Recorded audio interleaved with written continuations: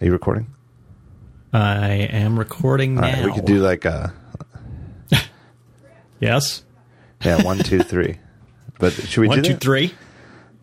Well, we could just clap our hands. I already started. Do you want me to stop and do that? No, I thought you were... Are you going to have to edit this now? You're not going to edit this? I swear to God, you're not going to do that? You wouldn't like that. I was going to clap just for the sake of you. I don't think... Here's my thing. I don't think that listeners of the show, they shouldn't notice a damn thing. It should just all.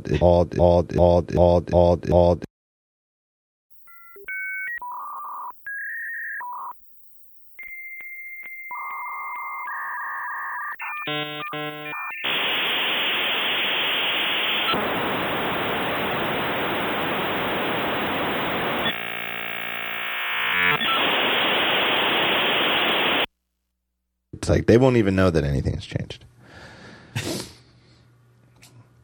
Quality-wise. I guess they would. I mean, why would they? Editing-wise. I got to dot the I's and cross the T's on the feed redirection and stuff like that. Yeah, right. But that's not my problem. Or is that my problem? That is your problem, too. No, I think it seems as though any well-written podcast client, if they get a 302 HTTP, which is like a 301 says redirect, go over there, but not permanently. 302 is permanent, and then it should remember the new URL. So if you were previously subscribed at muleradio.net/the talk show, whatever the feed URL is, your podcast software will just automatically update to daringfireball.net feeds the talk show or whatever. I don't know. I haven't decided on the URL yet. But nobody should notice a damn thing.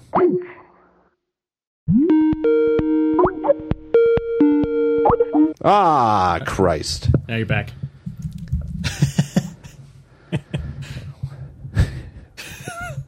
How did Starting out splendidly. No quality problems. Skype problems are endemic to podcasting.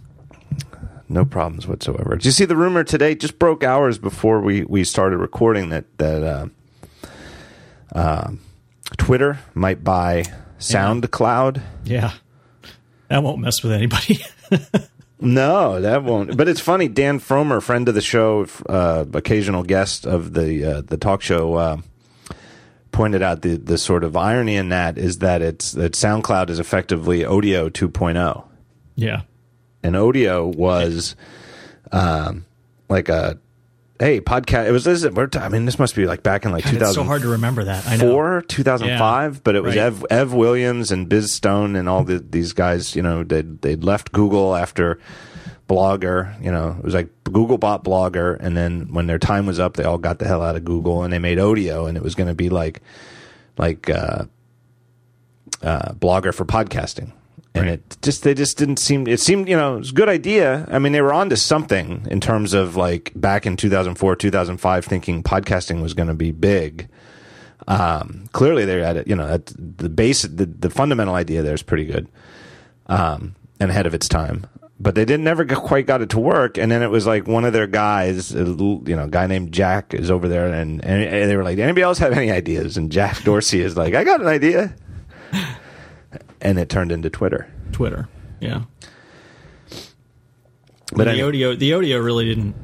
That was a separate company, though, right? Twitter started as an Odeo product, and I'm not quite sure what the legal. So at some point, lawyers came in and it went from Twitter being an Odeo product to Twitter being a standalone, corporation. Yeah, it was spun off, but Twitter started life as a product of the Odeo Corporation. I've got an Odeo T-shirt upstairs. And nothing happened to that. To Odeo? Yeah. I think they changed the name to the Obvious Corporation. I think it might. Oh, really? Yeah, which I think is still the parent company of Medium. That's the new thing that. Oh, really? Oh, okay. So they just when he started that, he just started it under that umbrella. Yeah, I think and again, is there really a difference if they just I don't know. Maybe they just dissolved Odeo and started a new company called Obvious, or I think they changed the name though, just to like save on paperwork or something. I don't know. Like it might have been easier to just change the name of Odeo to the Obvious Corporation. Right. So anyway, are you planning on using SoundCloud? I guess so. I mean, I don't want to get. Well, it's funny because now that I have to worry about every single detail of hosting the podcast, and there are, it's like I don't know how much of the details you're taking care of with the what's the parenting show? Get back in. I'm going to turn this car around. Yes, turning this car around. I was going to call it "Don't Make Me Go Back There." Also, but that was also in the running. we had a long list of things that dads say. Yeah, don't make me come back. That was probably in there someplace. But there's all sorts of details that you have to worry about, and a fundamental one is where do you store the audio files? Yeah.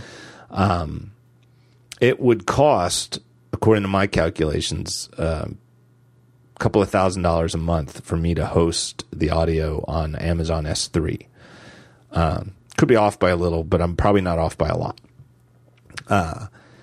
Which is, start talking about hundreds of dollars and I might just squander it. Thousands of dollars, you've got my attention. And SoundCloud is free. I don't want to get too inside baseball here, but to me it's sort of an interesting, it's the perils of venture-backed cloud services. Mm-hmm. So SoundCloud is free for everything, and it started life, I guess, as sort of a music hosting service where musicians could put songs up and have people playing, but they don't, they let you put anything up there, including podcasts, and you can put your podcast there, and they don't insert their own ads. They have a player that you can embed. Like if you go, if anybody's ever looked at the talk show pages on Mule Radio, they use the SoundCloud embeddable player. That's what we use. But that doesn't really have ads. It has SoundCloud branding, but you don't have to use their audio player. Like Dave Wiskus's Unprofessional show.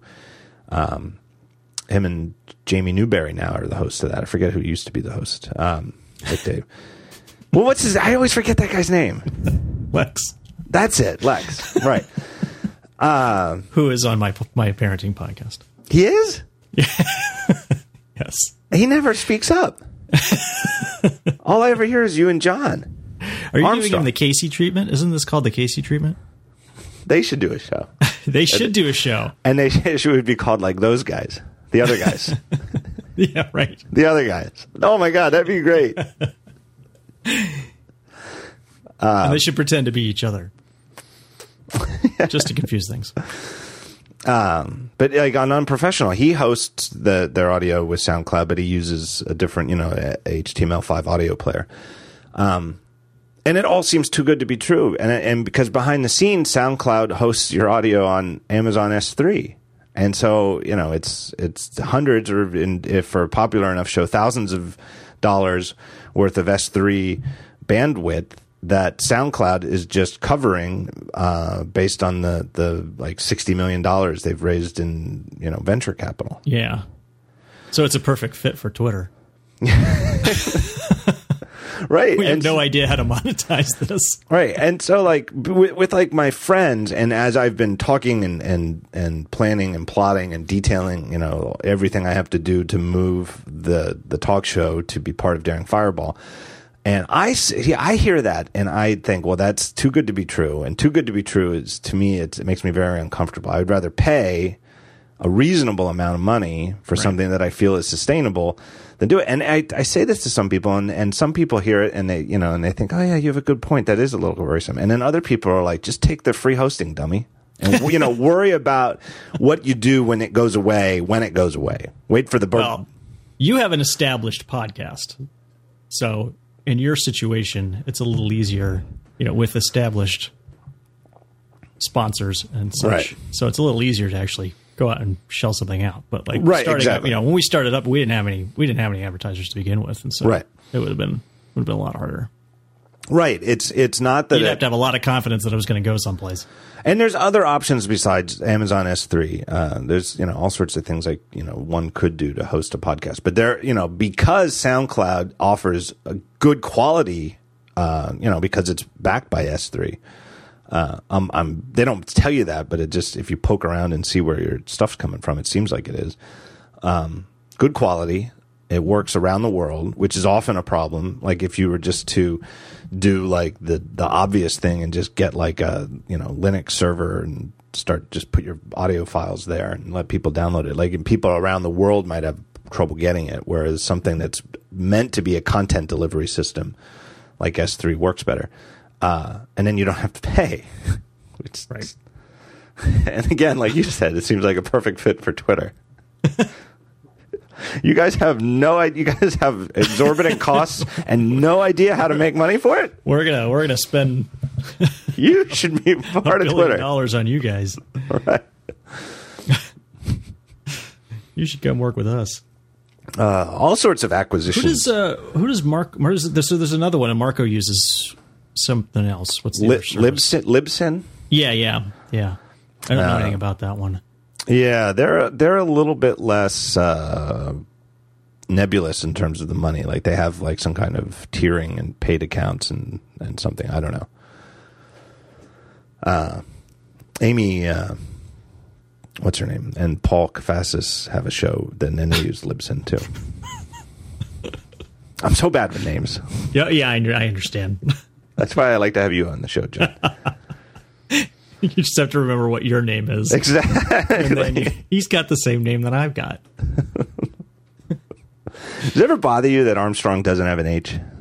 Yeah. He must be a Jonathan, right? Whenever I see a Jon, I assume that's what that is. I assume that you're a Jonathan. Right.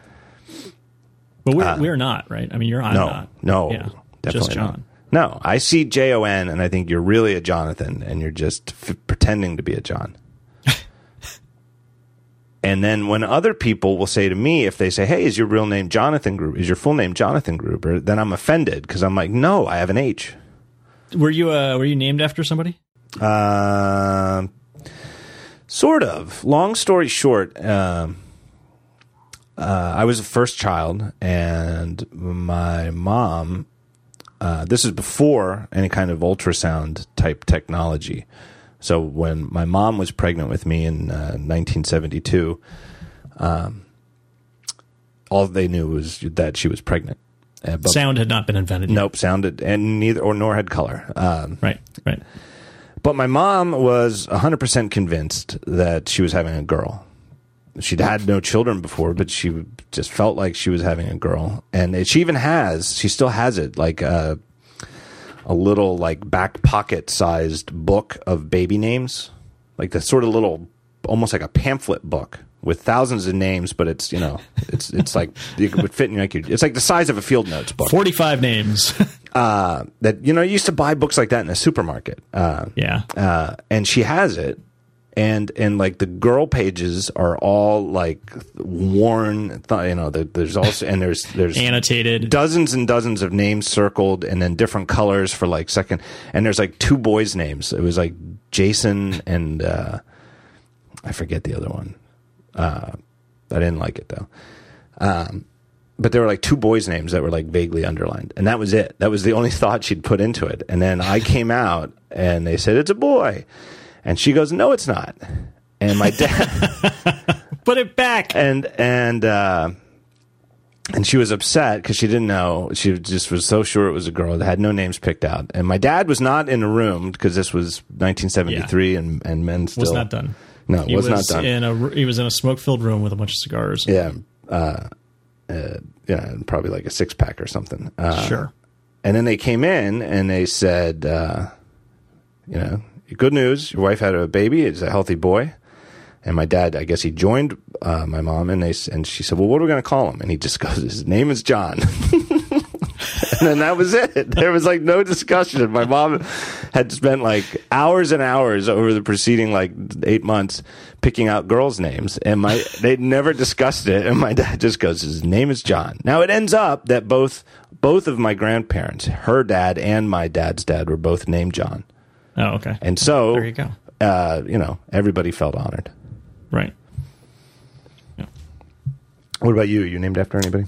Yeah, my grandfather, my mom's dad, he passed away like 6 months before I was born. So I was named after him. Tragic. Yeah. It's a good name. Don't smoke, kids. Don't smoke. It's a good name. Gets me through the day. Yeah. Lots of other acquisitions in the news. So and near near acquisitions. Yeah. Continuing tortured acquisitions. I guess. Well, the Beats one, which I thought would have been old news by the time we were recording this, is still not. Still in limbo. It's still actually not news. Like we're getting close to 2 weeks now, right? Since it'll be like the end of this week will be 2 weeks. Friday, right? And a lot of people have been writing to me, at Daring Fireball, emailing, saying like, hey, maybe this whole thing is just nonsense. And, Apple not denying it is just their usual, we don't comment one way or the other.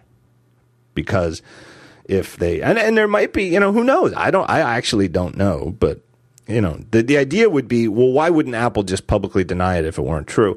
The idea then would be, that they'd be giving. They don't deny anything. Right, because then they'd be giving it away if there was another subsequent one that was real but was still pending, and then they didn't comment on that one, then it would be a sign that if it's not true, Apple will deny it, but if it is true, they'll be quiet. So therefore, if they want to maintain, keep people up in the air until they actually make the announcement themselves, they have to not comment on everything, whether it's true or false.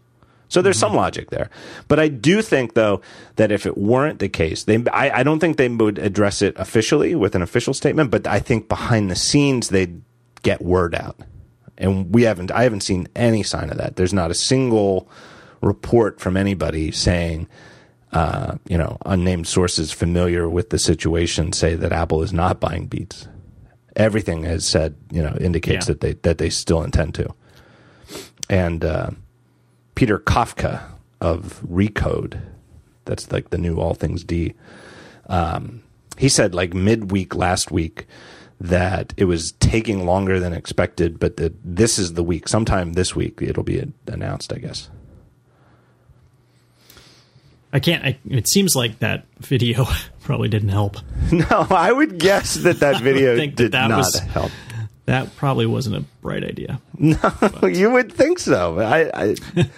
It just, my guess is it's not the video that was the problem. It's the fact that the video got that's probably not the major problem. Right. It was probably jumping the gun. Yeah. And I would guess that Dr. Dre did not expect it to be posted to Facebook. He, you know what I mean? He's a very, very smart man. And he's clearly been, if it's true, he's clearly been he knows enough that Apple doesn't want anything announced. I think that it was the fact that it was his friend it wasn't that he posted it to Facebook. It was his friend that posted it to Facebook. I bet that was a good conversation. Because it was only up for a few hours. Right. And then it was taken down early in the morning. And it also seemed like the sort of situation where maybe he wouldn't have been getting up early in the morning. Right?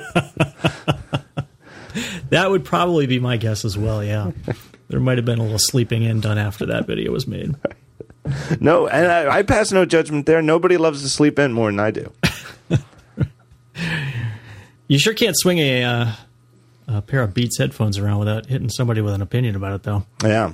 Yeah, I think the funny thing is, it's to me the interesting thing about it isn't it's no longer the actual acquisition if it comes to pass. It's more that the way that we've had like this 2-week period where it was just a unconfirmed rumor with no explanation from Apple or Beats as to why Apple would want to do this. It's become like this sort of blank canvas where everybody can project whatever they think about Apple onto it. Right.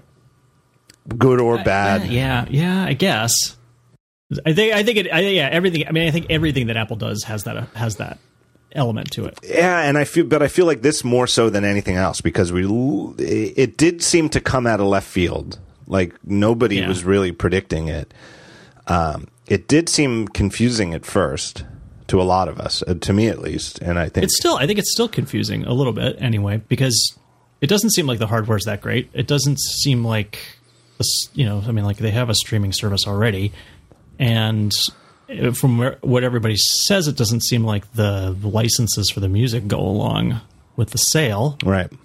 But then there's Iovine,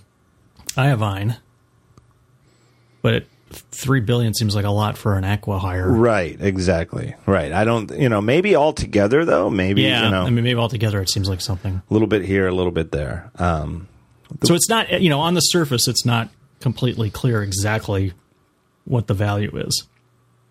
Yeah, I totally agree. But I don't know though that it, I'm willing to say, as somebody who is, I think widely known as a keen Apple observer, I'm willing to say I just don't know, and just wait, and I'll just wait. I don't have. There's no way that I could go off on any kind of strongly opinionated, column or rant here on the show one way or the other that this is stupid or it's genius. Either way, I don't know, because I don't know enough yet. I don't know why more people can't just say right. I don't know. Right. They think that's a sign of weakness. I guess. I don't know. But I've seen people, saying that this is the clearest sign. This is, incontrovertible proof that Tim Cook is a moron, that he's running the country into the company into the ground. And I've seen other people say it's genius, and this, keeps Apple on top of the music industry for another 2 decades. And it's like, really? I don't see how either of those extremes is evident in the least. Yeah. Did you read Jean-Louis Gasset's? No, I did not. So Was that new? He's got a piece up today. His Monday Note is about that, and and he kind of splits it fairly well. Basically, just saying that he doesn't understand it at this point. Right. Yeah, I think that's to me that's the only thinking man's take is. And it doesn't make it less intriguing. If anything, it makes it more intriguing, because it's like, wow, now there's something interesting going on here. I can't wait to find out more about it. There's got to be. You just feel like there's got to be something more. Like I really, really, really do not think that the answer is Apple has just given up and decided to just be lazy and just throw billions around willy-nilly without really thinking about it. That after going decades only making relatively small, I think it's the case that they haven't made they've never made $1 billion acquisition. And then all of a sudden now, after never having done so, now they're just going to spend money willy-nilly. That doesn't, it just doesn't make sense to me. Like without a very, very concrete idea of how it's going to help Apple. I just don't see it, though. It's interesting that when they acquired Next, Next was only like $400 million or something like that. Yeah, 400 and some.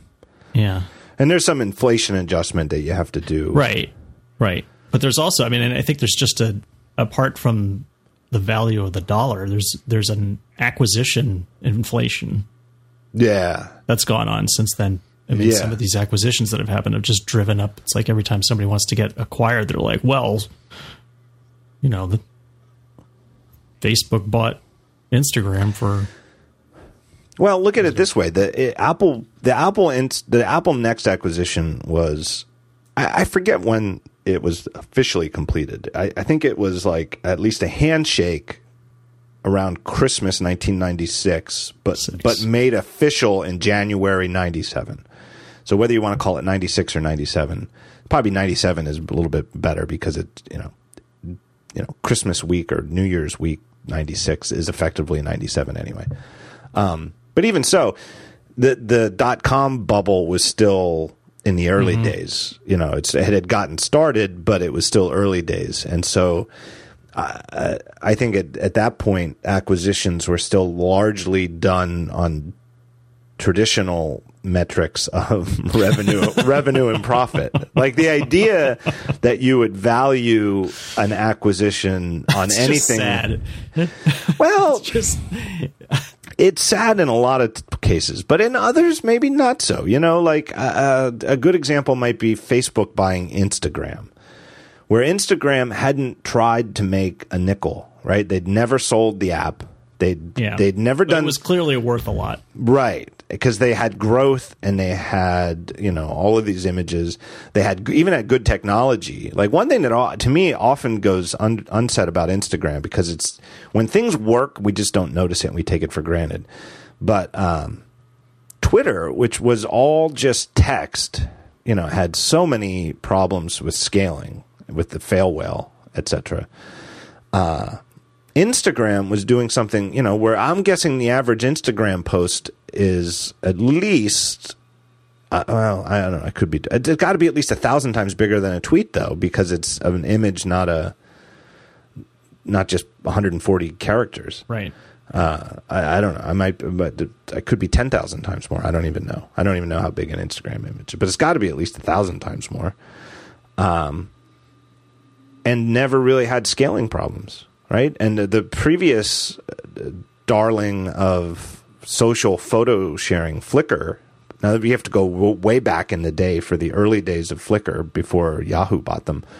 Also had, terrible scaling problems. And it was far smaller than Instagram was. They did a great job. So there's some value there. But billions, or what was it, 1 billion that Facebook bought them for? I think so. For a company that never even tried to make a nickel. It's crazy.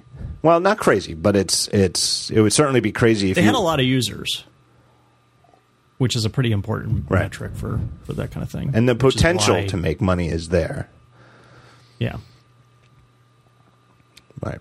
I think the biggest thing, if you're going to compare something like Apple buying Beats for $3 billion today to Apple's next acquisition in 97, isn't about the inflationary difference between 400 and some million then and 3 billion now.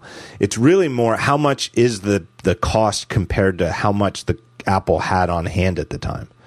Whereas now Apple has what, like 160 billion in cash, much of it overseas.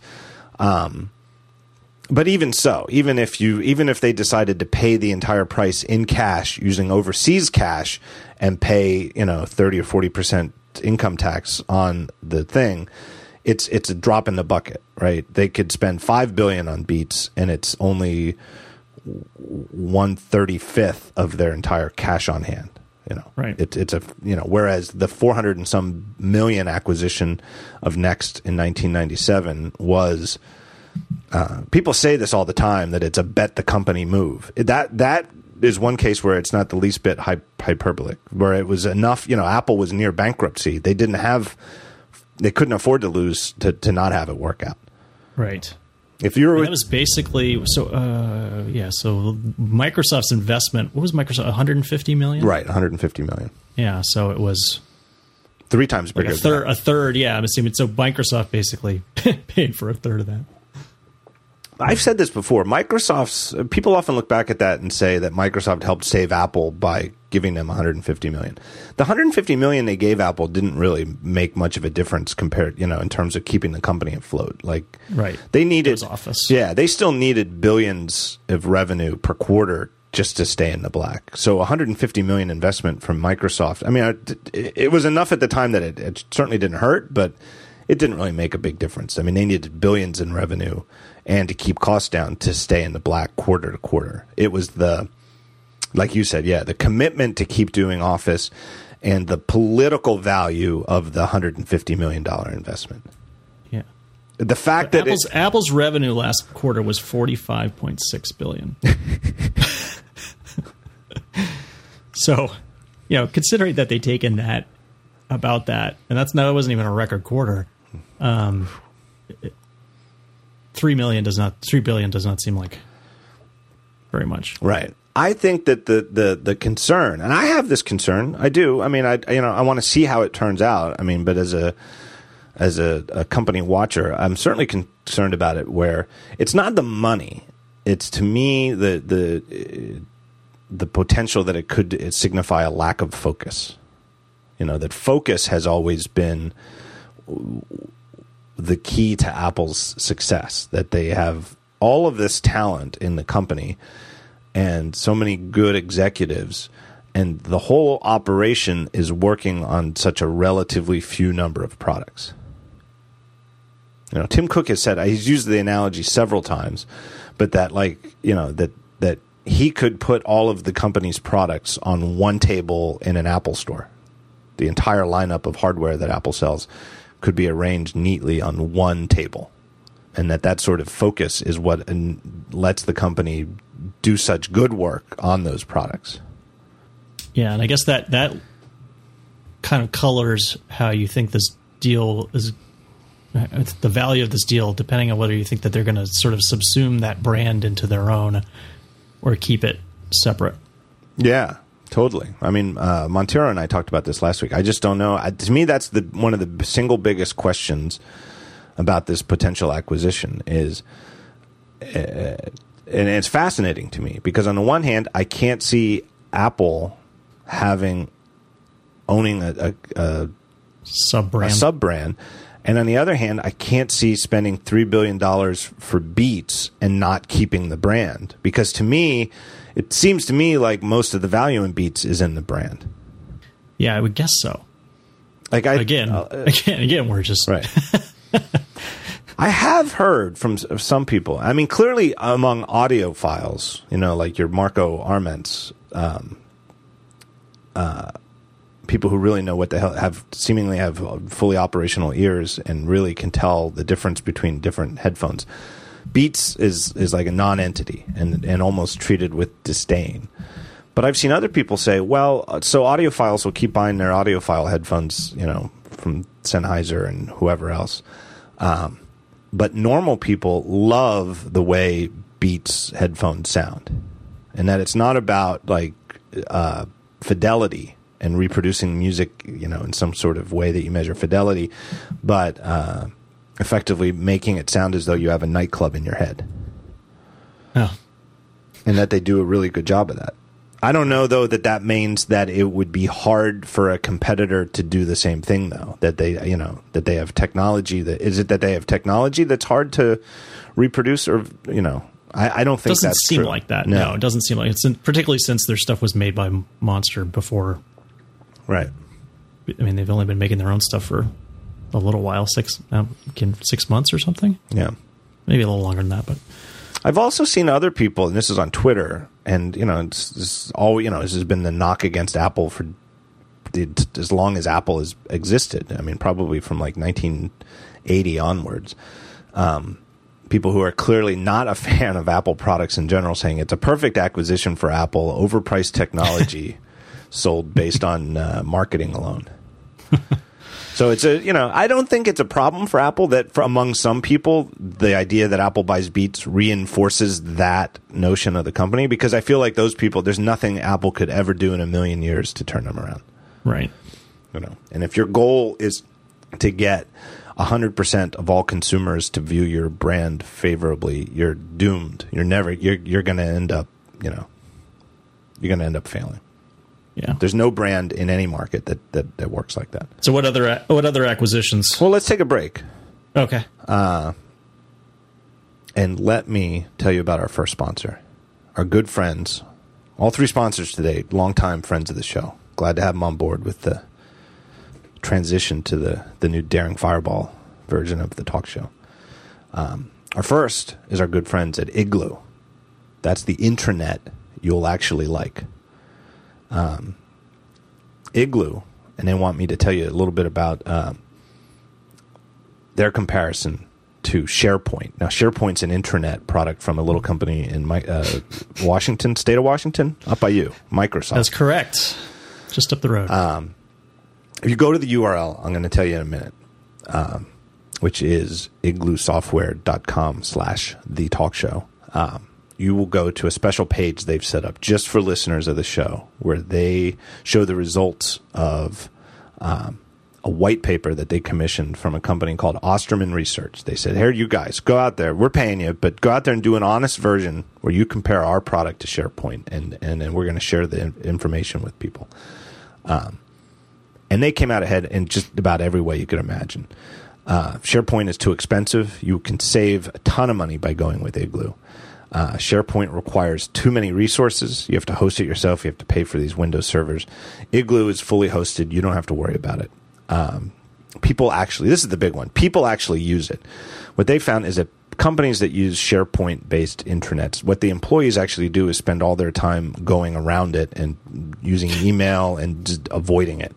Whereas companies that use Igloo, people actually will use it and they like it. I'm laughing because I used to work someplace that used SharePoint, and that is exactly what we found. Right, you install it, and then people find ways to get away from it. SharePoint doesn't play well with mobile. That's a huge thing going forward. Igloo, everything they do, it has responsive layouts, so it all works great from your phone, whether you're on Android, whether you're on iOS. So they have a thing you can download. Just go to igloosoftware.com/thetalkshow. They have an evaluation kit you can download. They also have some new templates they've set up. These are pretty recent. These came out like last month. But templates you can use in Igloo to set up Igloo in different ways depending on what you need. Like if you need a customer community site or a corporate intranet just for your team to share.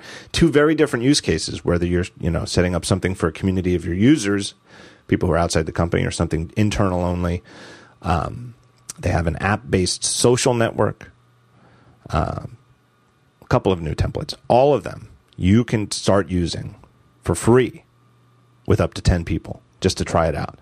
And that's just fantastic because then you just set it up free. Start using it free. Get 10 people on board. You don't have to pay anything, and make sure that it works just the way you want, that it actually is. All these things I've just been telling you are true.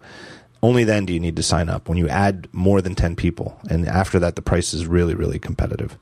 So my thanks to them. And again, just go to igloosoftware.com/thetalkshow.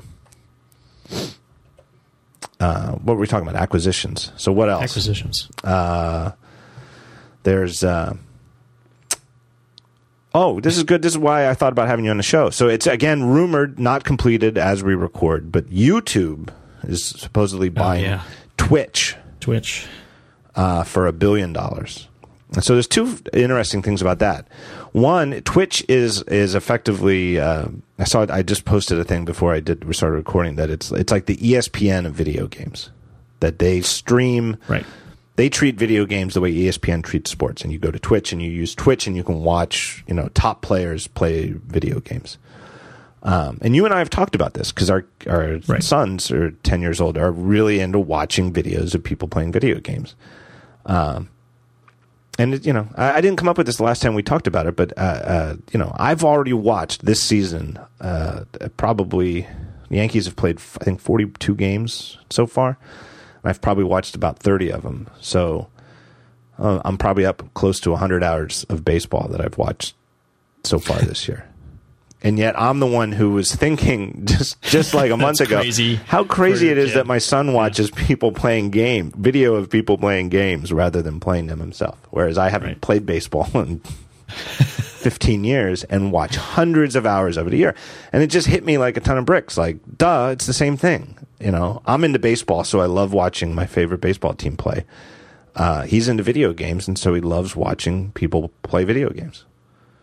And I would rather watch people play video games because I have a better chance than with my local sports team. I have a better chance seeing somebody actually win. So...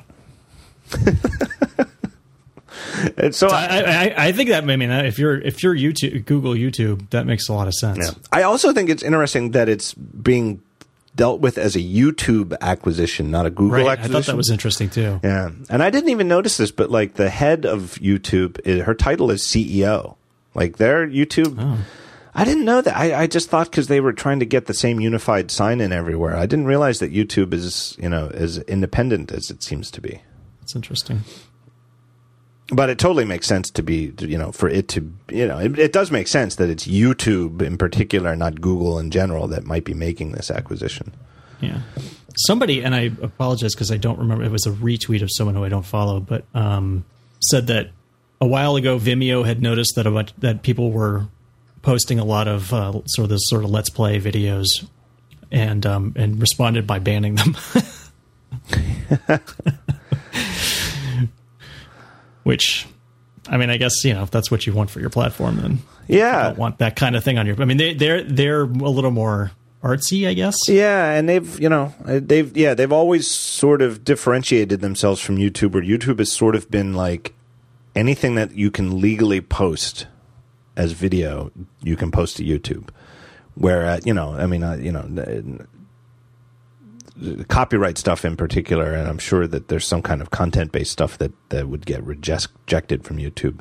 But if it's legal, you can post it, and they don't care what it is.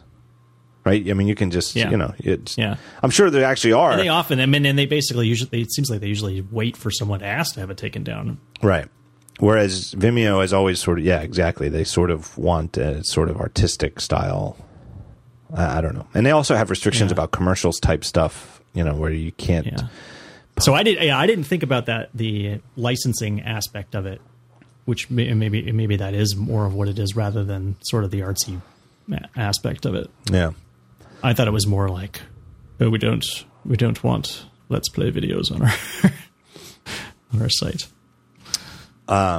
I did see somebody tweeted that one of the things people who are fans of Twitch are concerned about with the YouTube acquisition is that a lot of these videos get posted with music playing in the background, and YouTube has gotten very, very good at flagging such things, identifying copyright music. But to me, that's sort of I'm not a big fan of Google. I think it's fair to say, but I have to say that if you're putting copyright music in your videos and uploading them to a commercial website and it gets flagged, that's on you. Yeah, there's sort of, the world's tiniest violin playing a sad song here for you. It's like, I understand that it's one of those things like Comixology going to Amazon where, it is making it worse for you as a user, but, come on, copyright stuff is still using music for free is still, you have to admit it's a gray area.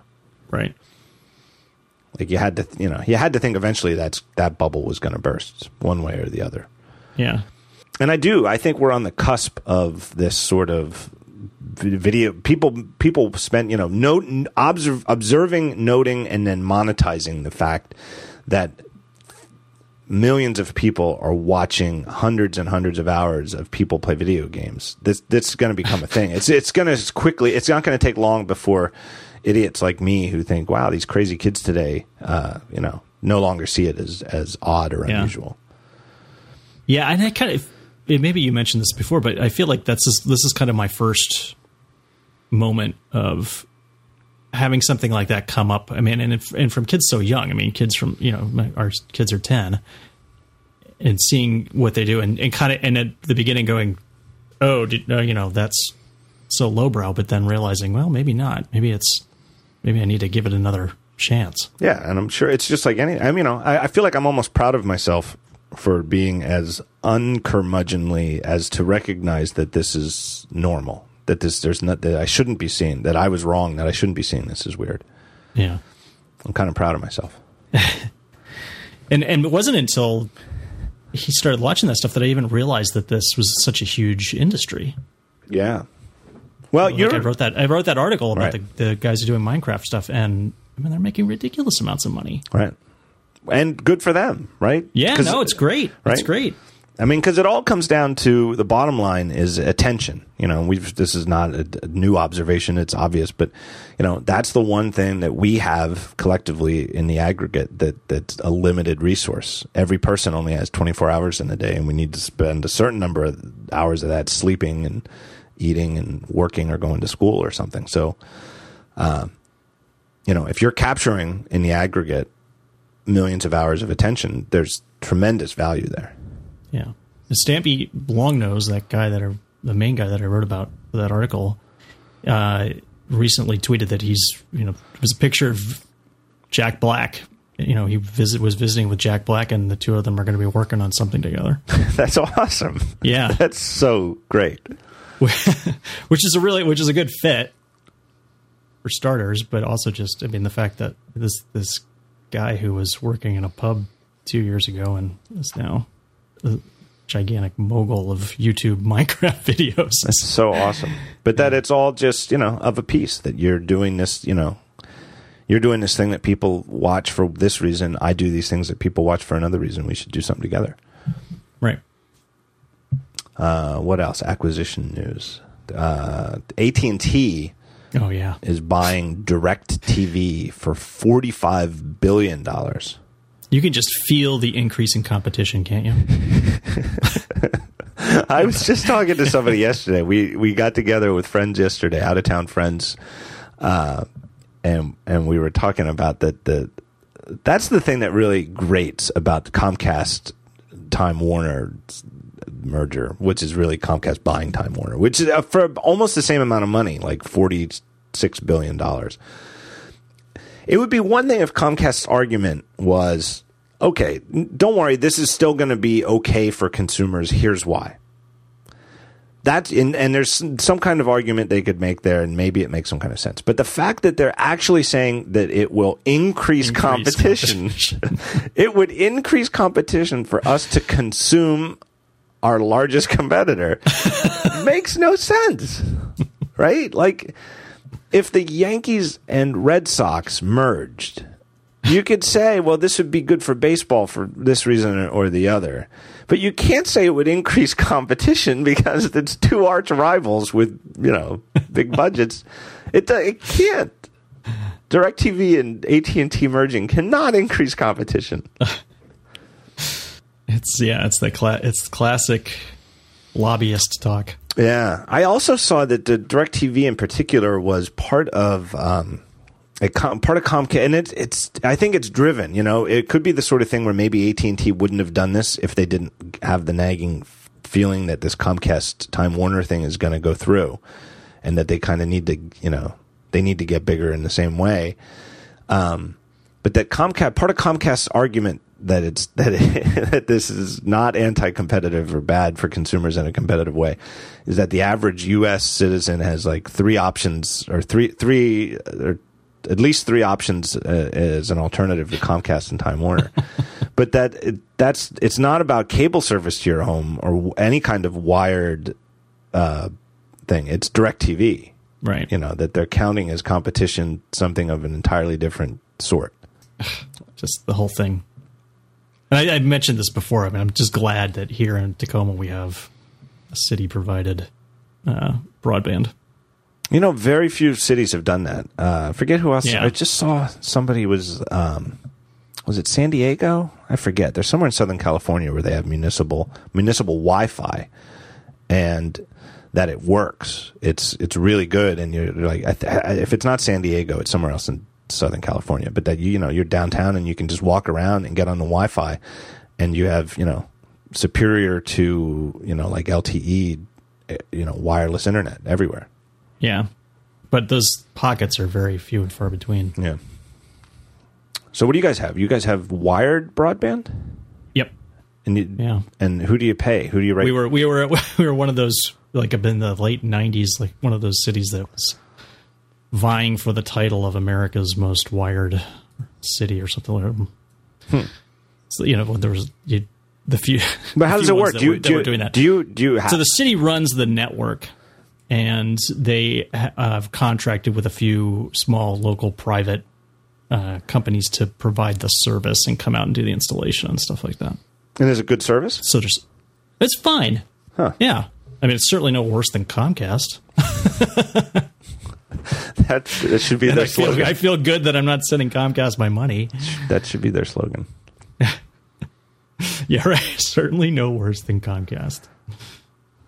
It's still, I mean, I experience ups and downs. I don't have any idea if I experience more ups and downs than your average Comcast user. Yeah. But I don't get a lot of them. And I pay for like the cheapest level. So shocker. Yeah. You knew that before you asked. Let me take a break here and thank our second sponsor, our good friends at Backblaze.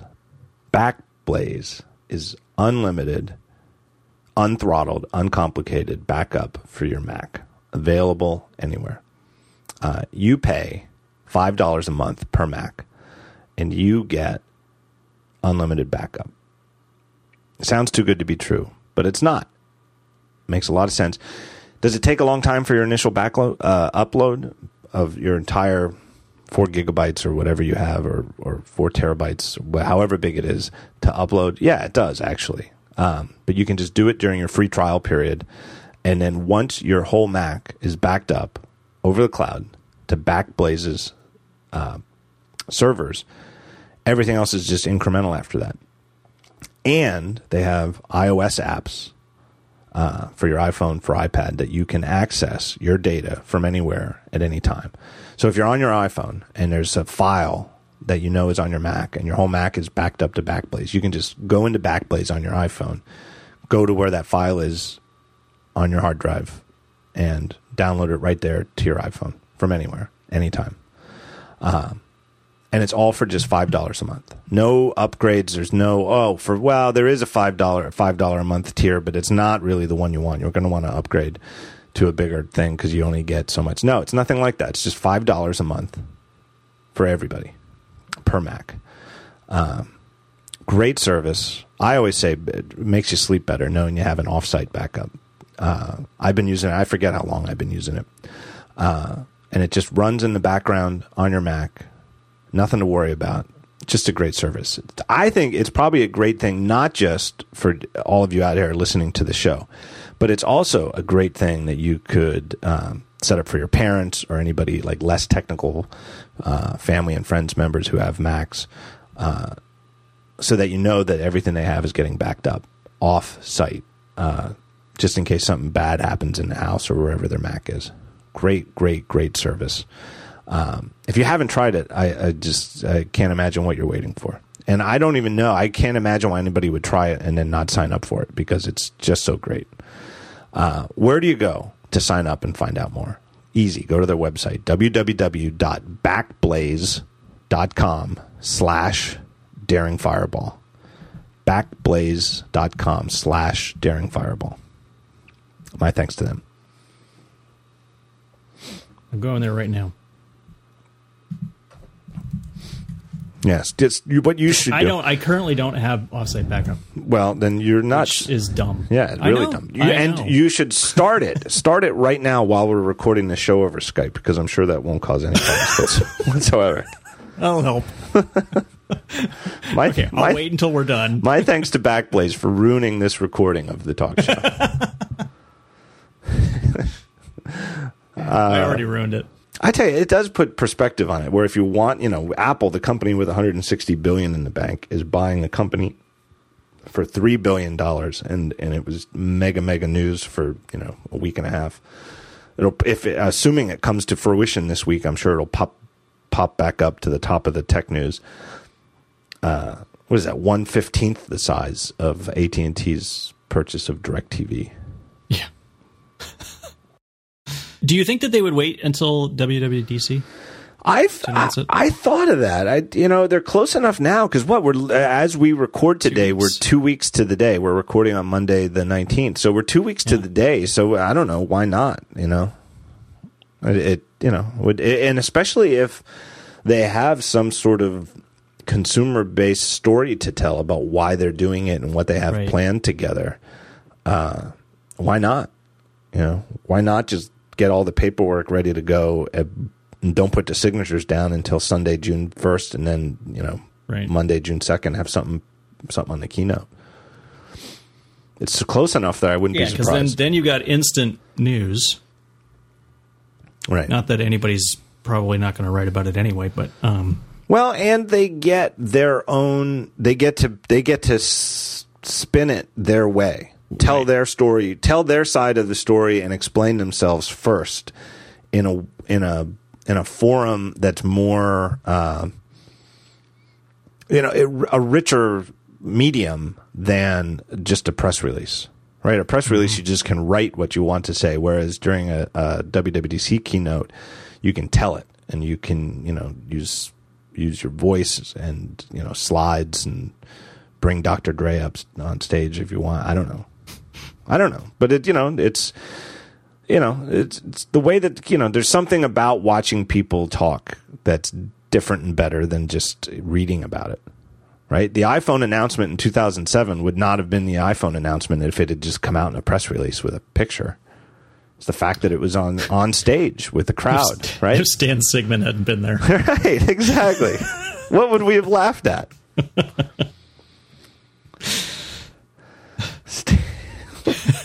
wonder if anybody else remembers him as fondly as we do. God, that was... It was just so... because that keynote was so amazing. And then we had to sit there for 5 minutes and listen to Stan Sigman. Do you know what Stan? You know who Stan Sigman was? Stan Sigman, is it Sigman or Stigman? Sigman. Stan Sigman was to the iPhone keynote what Christian Laettner was to the Dream Team.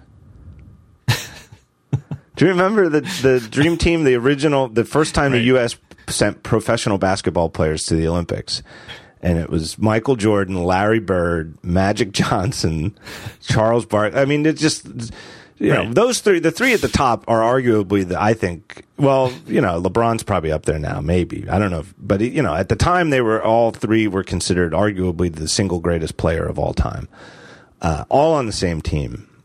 Almost all, not just all stars, but Hall of Famers down the line. And then they had room for one college player, and it could have been either Shaq, who wound up having a fantastic pro career, Hall of Fame career, or Christian Laettner from Duke, and they picked Christian Laettner.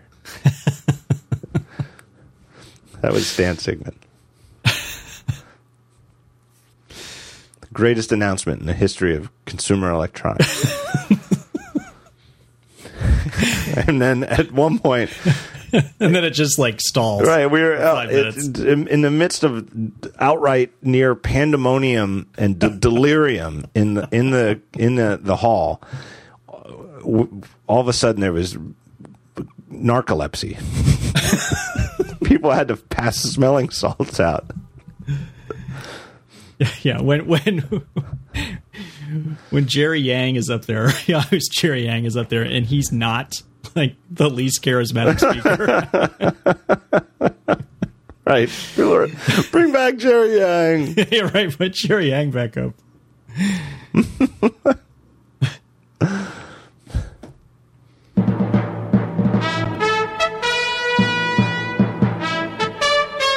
Breaking news. It has come to our attention that, like a dummy, I forgot to mention something that I wanted to during the recording with John Moltz, and that is this.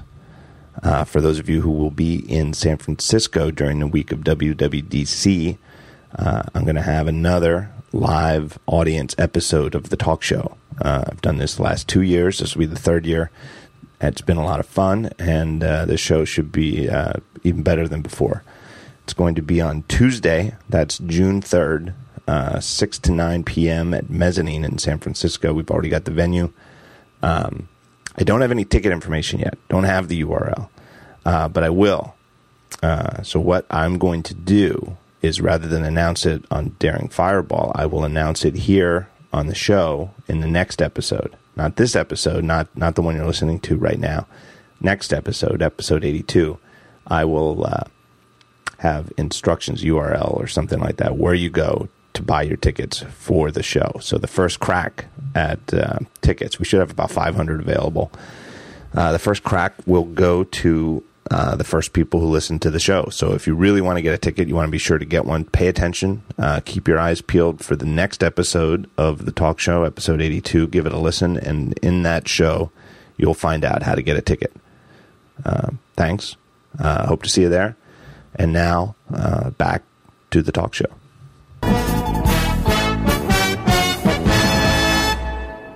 So WWDC. All right. 2 weeks. 2 weeks. Now, maybe you want to hold off on speculation for your next show. Maybe, but you could ask me questions. I don't know. Big iPhone? I don't think so. Wait! I got a better question. Split screen iPad. Yeah.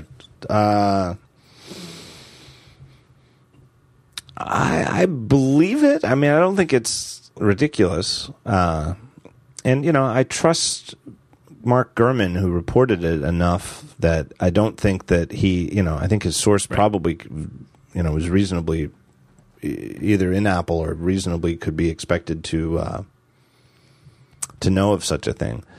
But I don't know. The devil would be in the details in terms of how you actually get into and out of such a mode. Yeah, because I think that's been. I mean, you know, Microsoft always touts you can use 2 apps at the same time, but you wouldn't really want to. Right. My guess is if it's true, it's something that you manage within the multitasking switcher. In other words, the thing you get when you double tap the home button, and that you zoom out a little bit to like a card type view. Now in iOS 7 you do. And it might even help explain why they switched to that card type view where you actually see what looks like windows of your apps as you pan left and right. And that maybe you could take 2 of them and push them together. Yeah. And then, you know, but I don't know though. It all seems, you know, you start thinking about this. If you actually try to think it through and, you know, get it detailed down enough that you could actually hand over to someone and say, okay, build this. You start seeing how complicated it is, because it almost certainly would require apps to support it explicitly, because the size of the app on screen would be a new size. It would be a new window size, right? Right, because it's, you know, it's something that would work with if they announced it at WWDC, by definition, it would be part of an announcement of iOS 8, not a part of new iPad hardware. So it would have to work on existing iPads. And so you could just take half the size of the iPad screen, and that's the size that the app would be running in. It's, you know, 2048. So it'd be like 1024 by, I don't know, whatever it would be. I can't do the math in my head. Right. But it would still be new dimensions and a new size. Yeah. And it would, so you couldn't just push together any 2 apps. You'd only be able to push together 2 apps that support it. Well, then how do you show the user which ones you can push together? I don't know. Yeah. And the other thing was he sort of insinuated that it might have implications for, well, I guess he said this, but for data sharing between different apps. On that point, I think he was guessing. Yeah, I don't think so. Because I don't think... Yeah, it didn't seem like that was, you know, what came from his source. It seemed like that was his inference. Yeah, I don't think it would require the XPC, as he said. Yeah. Certainly possible. But again, I think it would have to be, you know, I'd have to see the details of exactly how you get into and out of the mode. And I think it has to be the sort of thing where I think the most important thing would be that you can't get into it accidentally. Because I think that then all of a sudden it's starting to turn into something like the Mac, where people are easily confused. And that's so big a part of why. As a pro, it would be great as a pro feature, or something that you turn on explicitly. Right. And you just can't underestimate. You don't want somebody, I mean, like my mother or father. Right. And that everything's always. I don't play that card lightly. You know that, because I know that some people get all incensed about playing the non-techie, tech-savvy grandparents card, but it's true. No, it's absolutely true. I mean, my parents both have iPads now, and I've in years I've gotten like one call about like an iPad problem, and it came down to like a billing thing with the cellular wireless, which is, you know, sort of a complicated aspect of it. But in terms of just using it, it's never been a problem. Whereas, and I think you and I talked about, didn't you get a call once when somebody was in full screen mode? Yeah. Oh yeah, absolutely. And couldn't get out. Right. Exactly. Yeah. No, that was exactly true. Where my parents had got a new iMac and upgraded, jumped a couple versions of Mac OS, and never had full screen mode before. Got into it, and it was a confusing phone call and they were like, "How do you quit? We want to quit mail." And I was like, "Just go up to the menu." And they're like, "There is no menu." And I'm like, "There's always a menu." And then I thought, wait, not when you're in full screen. Although I guess if you run the mouse up there, there is a menu. But because they couldn't see it in the first place, they never even thought to run the mouse up to see if there was a menu. Right. Yeah, full screen. Getting into full screen mode accidentally required a phone call. And I feel like whatever the iPad does for 2 apps on the screen at the same time cannot be something that's going to get me a phone call. Yeah. If I get a phone call about it, then Apple has Somebody failed. didn't do their job. And to me, that's more important than number 2, which would be making it convenient enough that power users who know what they're doing and who really want to do it can get into it easy enough that they end up using it.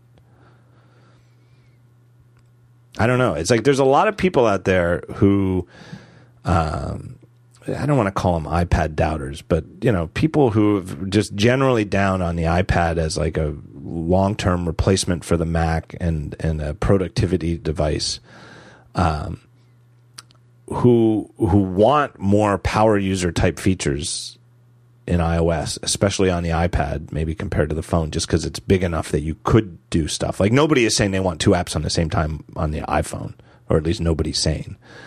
I just feel like those sort of people gloss over how confusing computers in general are to most people. Right. It's just if you understand it and you never really find yourself confused or lost on Mac OS X, you just can't. It's just so hard. It's the same people who think that widgets on Android are the killer feature. Yeah. I just saw something this week on ZDNet about how much more quote. I didn't link to it because it was it's like one of those things like you don't want to draw attention to something. Yeah, and it wasn't the guy was. I think the guy meant it honestly, but he said, look at how how huge the usability advantage of Android is versus iOS. Usability, he called it, and it was his home screen on both devices, and he carries both, like for work for some reason. He has an Android, a Galaxy, and an iPhone. And his iPhone home screen, of course, is just a bunch of apps, and his Android home screen is a couple of apps and a bunch of widgets, including a bunch of like home automation ones, so that he can open his garage door and change his thermostat and do all this stuff without ever entering an app, but do it right from his Android home screen, which is cool in a geeky way. It's kind of, and obviously it makes him happy, and maybe, he's too fiddly. Yeah, he's a perfect example of a sort of person who truly is better served by Android than iOS. Plus that guy, he tries too hard. But calling it I know that. I know who that is. Calling it a years long usability advantage is, I think, stretching it. I just feel like people vastly underestimate how big of a usability advantage for different people iOS has in terms of never making people feel like they're lost. Right. Because what happens? You're in 2-screen mode and you hit the home button. What happens? Do both apps go away and replaced with your home screen? Because that's what I would expect to happen. Because whenever I hit the home button, I'm taken back to the safety of I'm back to ground zero, just a home screen full of apps. There's a perfect solution for that. What's that? 2 home buttons.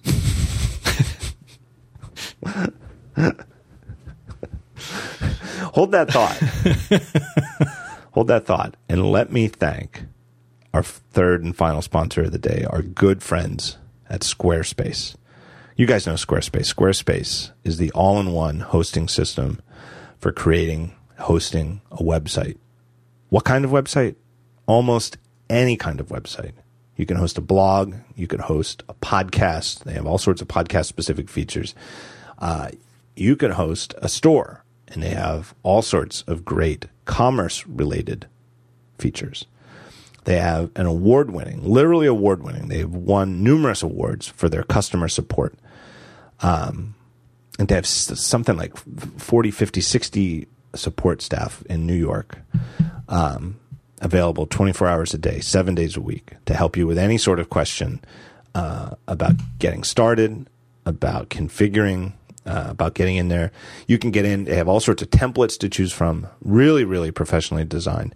But they give you code level control if you want to geek out, if you want to tweak stuff, if you know what you're doing in terms of CSS or injecting your own JavaScript or something like that into your web pages. You can do all that stuff too. And they have customer support ready to help you out. Domain name registration, everything you need to host a website. Squarespace offers it.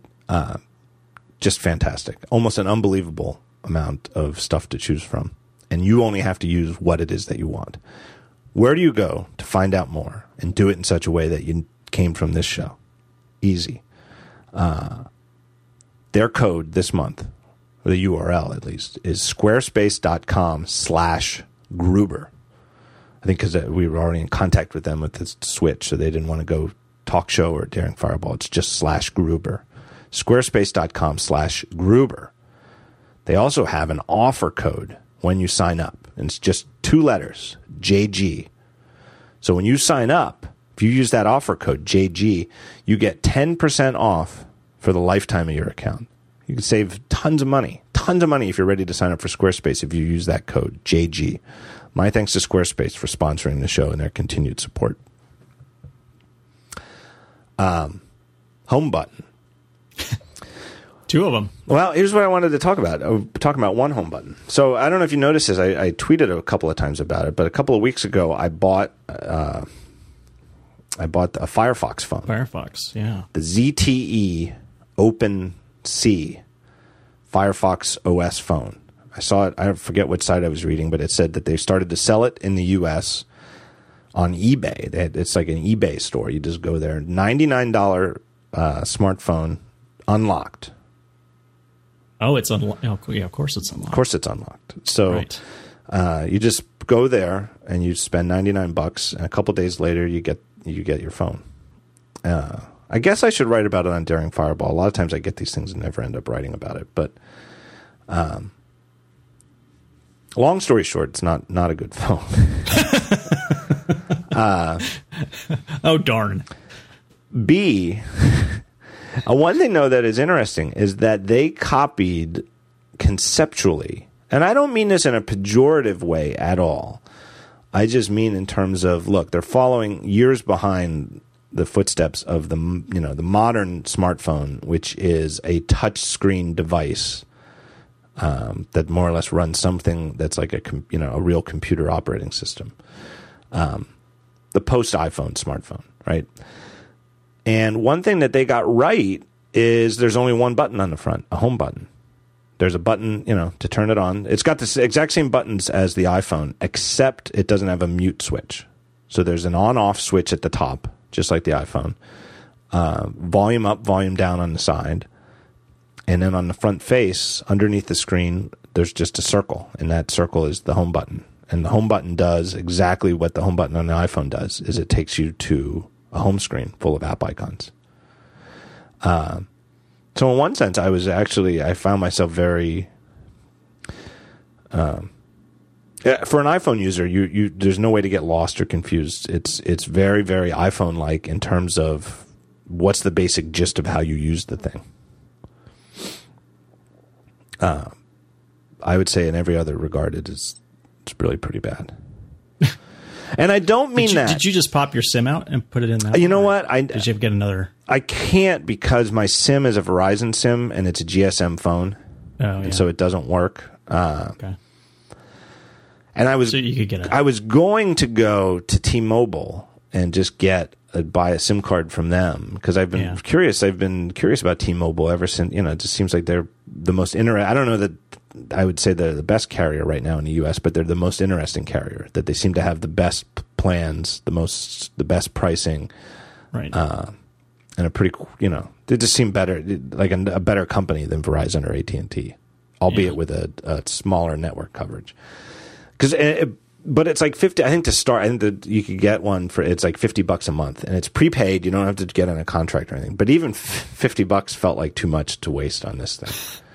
$100 phone. Well, and I don't regret the $100. I feel like I got $100 worth of curiosity answered, and just using it at home on the Wi-Fi network is more than enough to satisfy my questions about it. I don't feel like the ability to actually go out and use it outside the house would answer anything other than. So I haven't been able to send any text messages because I don't have a SIM card in it, and I haven't been able to place an actual phone call. But I don't like talking on the phone anyway. But who does that? Right. Who uses the phone, part of the phone? Right. And when I say that it's not good... Savages, that's who. When I say that it's not good, I do not mean in comparison to a $700 iPhone 5S, which is truly not a fair comparison. A $99 unlocked phone to an iPhone 5S that in unlocked, sells for $700 or $800, that's not a fair comparison. I would say, and I don't have it here, so I can't, I don't have one in the house, but where Nokia has been going, and now Nokia's handset division is part of Microsoft, and Motorola has been going on Android in terms of lower cost smartphones. And I did see when I was out at Build for the Microsoft conference a month ago, I saw a low end Nokia Windows phone handset that I think unlocked was, I could be wrong here, but I think it was like $129. Way better than this device. Mm-hmm. Like, and again, not, definitely not iPhone 5S, 5C, iPhone 5 anything, caliber, not even iPhone 4S caliber, but pretty good, like in terms of things like frame rate and, load a web page and slide your thumb around and does it keep up with your thumb and stuff like that. Pretty good. And I know Motorola has a new thing. I forget which the model number is, but they have one that's like $129. And so they're not quite at the $99 price I paid for this, but $129 to $99 is a pretty fair comparison. And this phone has got a lot of problems. Video. So when you shoot video on this phone, it's like 380 by like 240 pixels, which is really a pretty low size. And it's 15 frames per second. So it's almost like if that's all they were able to put in here, I guess it's better than nothing, but it's not much better than nothing. Yeah. Do you remember that the original iPhone didn't shoot video? Yeah. That is, I caught myself thinking about that. Kind of crazy at this point. Is that right? I was like, that can't be right. And then they went back and looked, and I was like, yep, that was right. But I do think I will bet that was the sort of decision Apple made with the original iPhone, where they probably could have done something like shot postage stamp sized 15 frames per second video, and they were like, it'd be better not to even shoot video than to offer video like that. Eventually, there was an app. How did that work? Right, that's sort of. When did video come to the iPhone? Was it in the 3G? 3GS, because the 3GS. The 3G only because it needed a better processor, right? Right, the 3G only added 3G and a new case design. Right. But technically, it didn't increase the CPU. Didn't increase the RAM, didn't increase the storage. The one and only technical difference, other than the outside appearance, between the original iPhone and the 3G was 3G. Maybe there was a jailbreak app that added video to the earlier ones, because I remember that there was one, and I never installed it just because But I think by that point I had already moved on. Yeah. The camera is just really bad. The video. It's not just that the video is low. It really takes terrible photographs. And again, so with the Nokia one, the Nokia's low end $129 smartphone, the only photos I got to take, I was in a room in Moscone where they had demo units set up for media to play with. I mean, but Nokia has if anything, they have it. Yeah. If anything, Apple just hired their camera guy. Yeah, and from everything I've read about it, that's a pretty big hire. That he wasn't. It's not just the name. That he actually was largely, played a big part in making Nokia. Yeah. They're either 1 and 2 or 2 and 1. I mean, that's more or less the gist. Is that the two best companies at mobile photography right now are Apple and Nokia, and it doesn't matter which one you think is 1 and which one's 2. They're just leading the way in terms of image quality and features and stuff. And this phone from ZTE it just feels like it's at least 10 years old. And it makes me wonder about Firefox in general. I mean, I was never really a full-time Firefox user on the desktop. But it's like, why are they, it just feels to me like this is just a waste of time on their part. I don't know. And I feel like they feel locked out because these mobile platforms don't allow, or at least iOS certainly doesn't allow them to include their own rendering engine. Even Chrome doesn't get to. Chrome for iOS doesn't use the Chrome rendering engine. It's just a Chrome wrapper around the system's WebKit version. Mm-hmm. And so if you're a company like Mozilla that that the whole point of your existence is to have your rendering engine out there powering people surfing the web. I could see why you would want a mobile operating system of your own so you could do it. But if this is how far behind you are, boy, it's going to be tough to get anybody to. I just can't see why anybody would buy it. If you have the $99 to spend on it, I just can't see why you wouldn't save up another $30 and get a Motorola Android phone or get a Nokia Windows 8 phone when you get so much more. And much more likely you'd get the Android phone. I mean, well, statistically, more people would get the Android phone. Yeah, so. Well, they would right now, at least statistically. Yeah. Although, because you're buying into a bigger ecosystem, right? I feel like the only other reason I can think of that someone would buy this phone would be the politics of it. That you support the whole political angle of Mozilla, and the open web and et cetera, et cetera. But I just don't see how there's enough people out there that's a statistically valid number of people. Right. Oh, it looks like it erased my notebook. I had some notes, but they were written using the notebook app on the actual phone, and it seems as though now they're gone.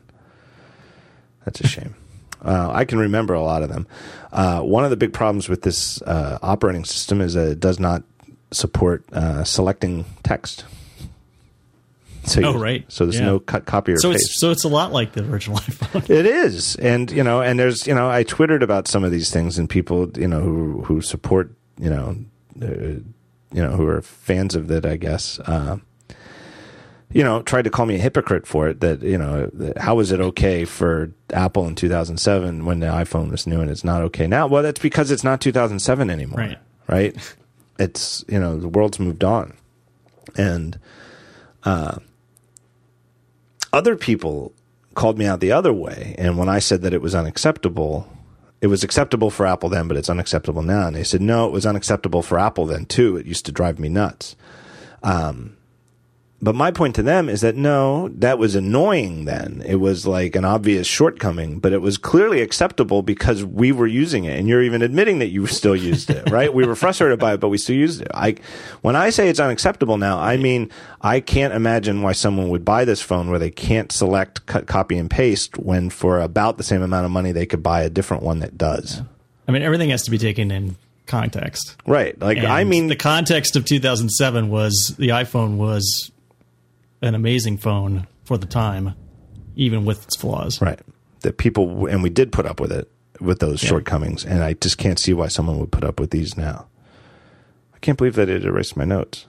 I think it's because I might have let the battery die. I don't know. Didn't like what you were saying about it. Yeah, maybe. I don't know. You can't, and even the web browser, which you would think would be the one thing that might be good because it's, Firefox's own thing. It's not good. You can't do things like when you're scrolled down, you can't jump to the top. Like it doesn't have the iPhone thing where you just tap the status bar and it scrolls to the top. But the only way to get to the interface to manage your multiple tabs is at the top. So if you're scrolled down on a web page and you want to switch to another tab that's open, you have to sit there and flick, flick, flick, flick, flick, flick, flick, flick, flick, flick, flick, flick, flick, flick, flick, flick, flick, flick, flick. And it doesn't really have a lot of inertia either. So if it's a long enough page that you've been reading, I'm not exaggerating how many flicks you need to get to the top, which is where the tab management is. And there's no bookmarks. Therefore, there's no bookmarklets, and I use, there are no bookmarks. No, not that I can tell. I don't know if there's bookmarks. I don't know how you make them. Well, I guess there are bookmarks here. Oh yeah, I've just found it. Well, let's just say that the bookmarks are hidden. It's not intuitive. No. Not intuitive. The email client isn't too bad. It's got a decent IMAP client. It's usable at least. But they just and it's this whole. Is it Thunderbird? Is it branded Thunderbird? Is that no? Are they owned by? Well, I don't know if they talk about Thunderbird anymore. No, they call it. It's just called email. And in fact, I think what's interesting is they spell it E-MAIL, which to me looks like, and God knows I love some curmudgeonly grammar and spelling and stuff like that, but the dash in email feels kind of old-timey. Feels a little 1990s. And they have a thing called Marketplace, which is like their app store. But really, it's just sort of like a directory of mobile-optimized websites. And when you create an app or download an app out of one of these things, it's really just, like when you're on iOS, like when you use the plus button and save a web page as an app, and you just lose the browser Chrome. So that's like what the Twitter app for this thing is. The Twitter app is just it seems a little bit different than when you go to Twitter on an iPhone, but not much. Man, I haven't done that in so long. And therefore, though, you can't do you can't do anything like have two different accounts any more than you can have two accounts on, the Twitter website. There's no account switching. So it's just, when you use Twitter on this, it's just the mobile Twitter website. Yeah, I kind of remember those days of using like the mobile Major League Baseball site and all those. The WAP sites. Those mobile. Yeah, right. right. Well, that's a lot like using this. Mostly because of Edge. Right. Not because they were better. They loaded faster. Right. And so on the one hand, there's the web, and what you call the web as a developer can mean different things to different people. And one thing could just be using HTML, CSS, and JavaScript to do the actual layout and development of the app.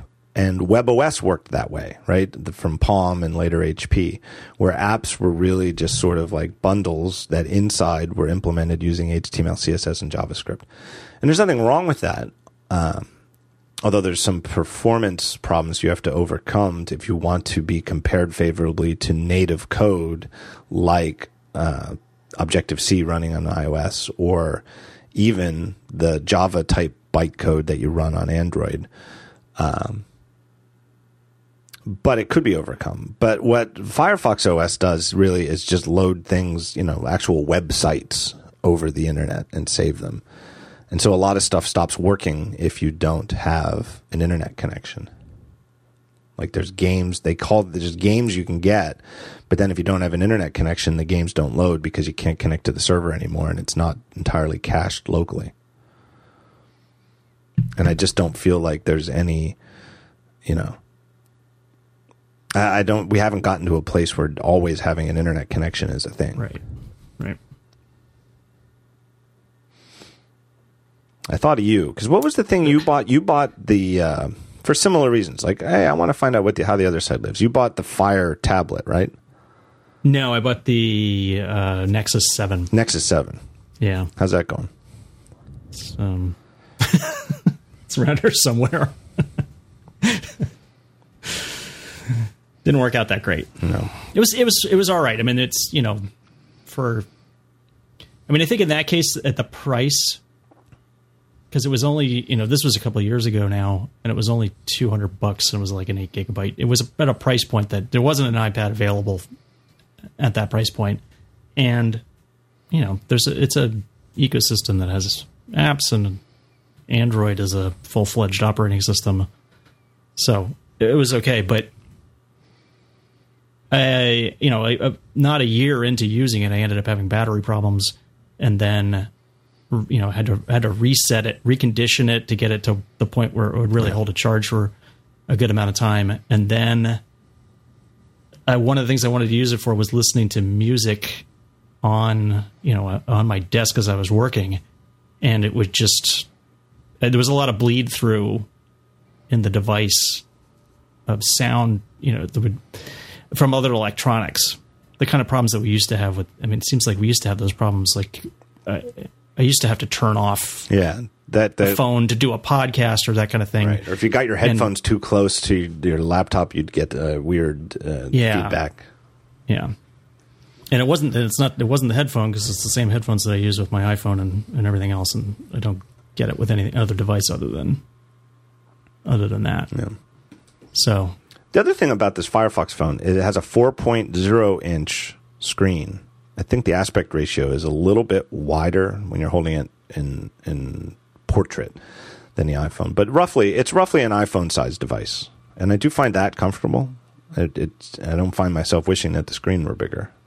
I don't know. I feel like I don't know. I feel like it's gonna be a problem for me if the new iPhone is bigger. Yeah, I don't. Yeah, I mean, I'll wait until I see it, but I don't feel like I want a bigger iPhone, particularly. I'm curious. The other thing I guess I'm curious about, and it occurred to me when I was thinking about how all the buttons are the same as the iPhone, except for the lack of a mute switch. But most phones don't have mute switches.